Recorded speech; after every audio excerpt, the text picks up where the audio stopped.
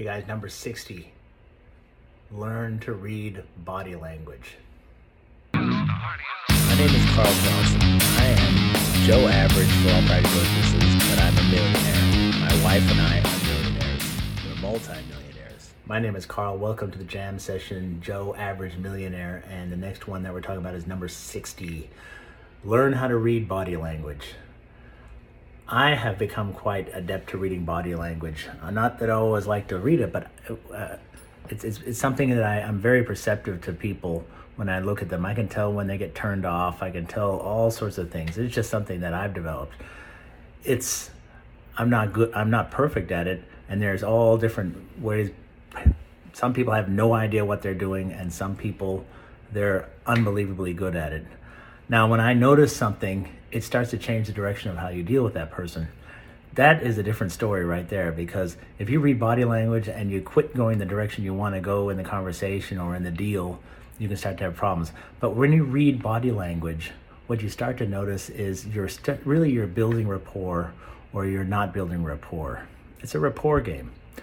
But, and they always talk about the most obvious ones they talk about when reading body language is like in the dating game, when you see women and men dating and signals that are given that are they're just given off, like the woman twirling her hair or licking her lips, or the guy flexing a little bit or doing certain things. I don't know what they are off the top of my head, but those are all signs of body language to determine whether the person of the opposite sex is attracted to you or not. And it's very same in everything that you do. When it comes to negotiating in deals and how much you're going to pay for something, you want to watch the body language, because once you start to not build rapport and less rapport, then the deal starts to slip away.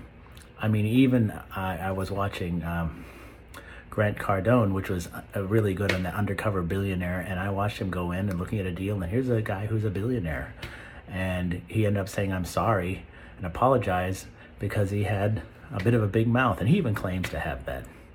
And so he said, it's amazing that, if I was using my own name and I had my reputation, everybody be beating down the door. So he has to be less available. Doesn't have to be as perceptive with body language, but when you're in the beginning and what you say can screw you up. I mean, I watched a person ask a question of him, "How much skin do you have in the game?"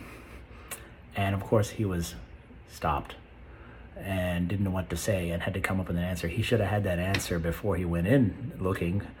And what happened was he was trying to raise money, and once the wrong questions were asked, you could see the rapport slipping away. You could watch in the body language of these people that they didn't know or trust him in this sense. And he even talked about that afterwards. He says, "Man, I screwed it up." You can tell when a deal's slipping away. It's the problem is when you don't have body language, when you can't read body language, you just go on and on and on, and you're screwing stuff up, and other people are watching you. I mean, I've seen this with husband and wives, where the husband will be, say, talking, and the wife will be there listening, and the other person, and she will yell at her husband afterwards, "Didn't you see that you were boring that person to death?" "No, I didn't notice it." They were too busy in their own world trying to explain things about what was important to them, and they didn't notice that the person was losing rapport. And that losing rapport, you can see it in their body language. Body language is unbelievable. It's a thing of nature. All animals have body language. You can watch. They even talk about watching sharks when you're swimming. When the shark arcs its back, what is it going to do just prior to attacking you? If you show fear, I remember when I was a kid up in Minnesota going up the Boundary Waters canoe area, and they said, if you ever encounter a bear, whatever you do, don't show any fear. People show fear with dogs and animals, and as dogs can pick up on those things that those animals are sensing is body language. It's interesting, in the wild world, the animal kingdom, animals are much more adept to reading body language than us humans are.